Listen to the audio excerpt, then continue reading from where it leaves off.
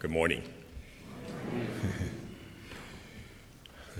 As I reflect on spiritual practice of friendship, I found myself struggling to identify who are my close friends and why they are friends. Some of you may be like me. I'm a person who has many acquaintances, but very few close friends.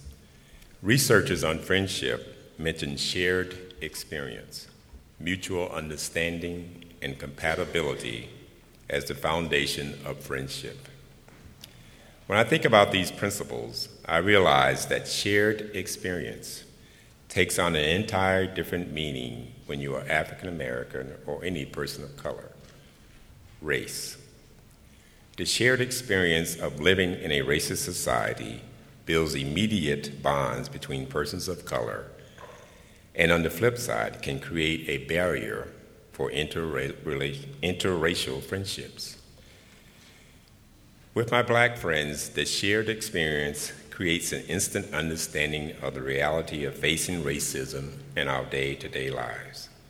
With very few words, I can express myself and know I'm understood. 20 years ago, while walking around Powderhorn Park, I met my closest friend, S.T. Jameson.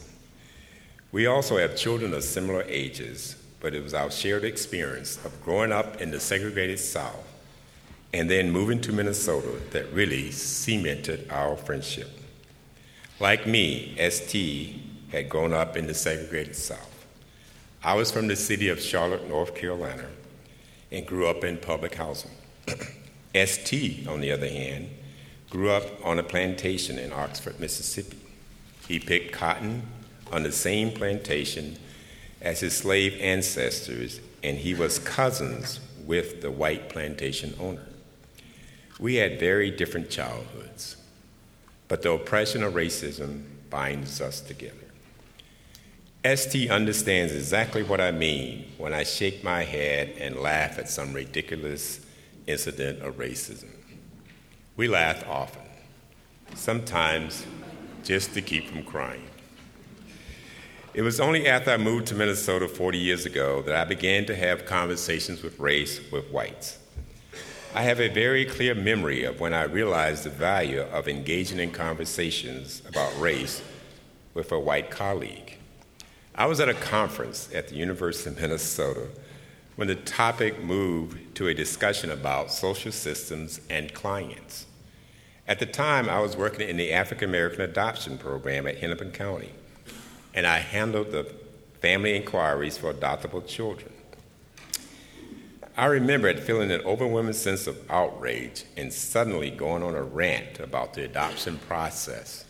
I don't think anyone knew what I was talking about. I don't think I knew what I was talking about. At any given time in Minnesota, over 400 children of color are waiting for adoption.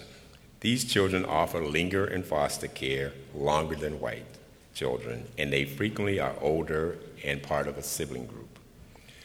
Families will look at the waiting children's book and then contact me about a child.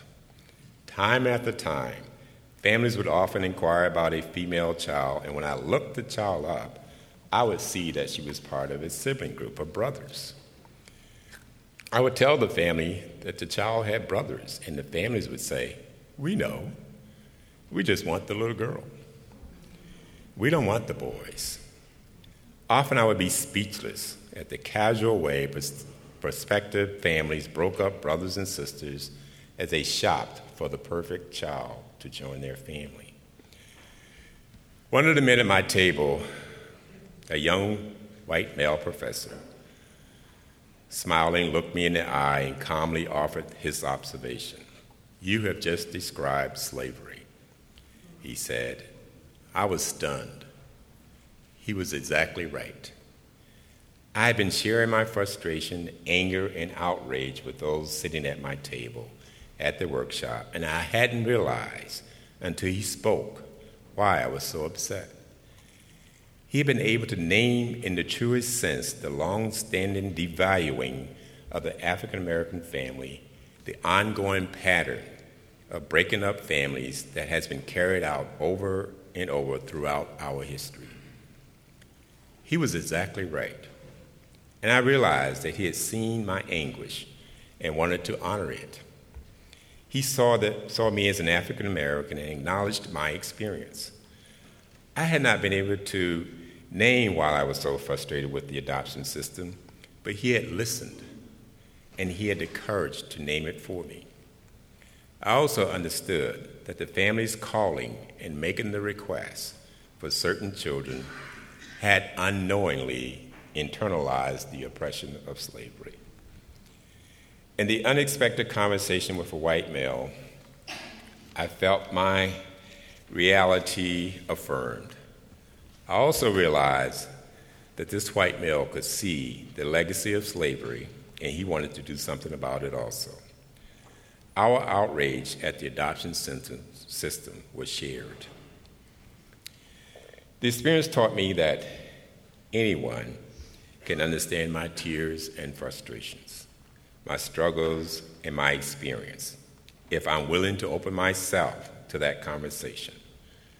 Remarkably, the first African American infant that our project placed over 20 years ago was to a family who are members of this congregation, the First Universalist Church, Mac and Betsy McMillan. And that is how real change can happen. After that day, my colleagues and I were more committed than ever to place families in adoptive homes.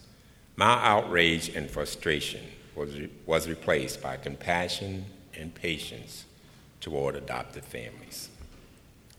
Working on racial justice requires many encounters like the one I had at the conference. Over the last year, since my family and I have been attending First Universalist, we have experienced many conversations about race and social justice. Conversations we didn't know we would experience, and we have been unexpectedly blessed by these encounters. As we move forward in this work in this congregation, I hope to be a part of many more conversations. Come, let us worship together.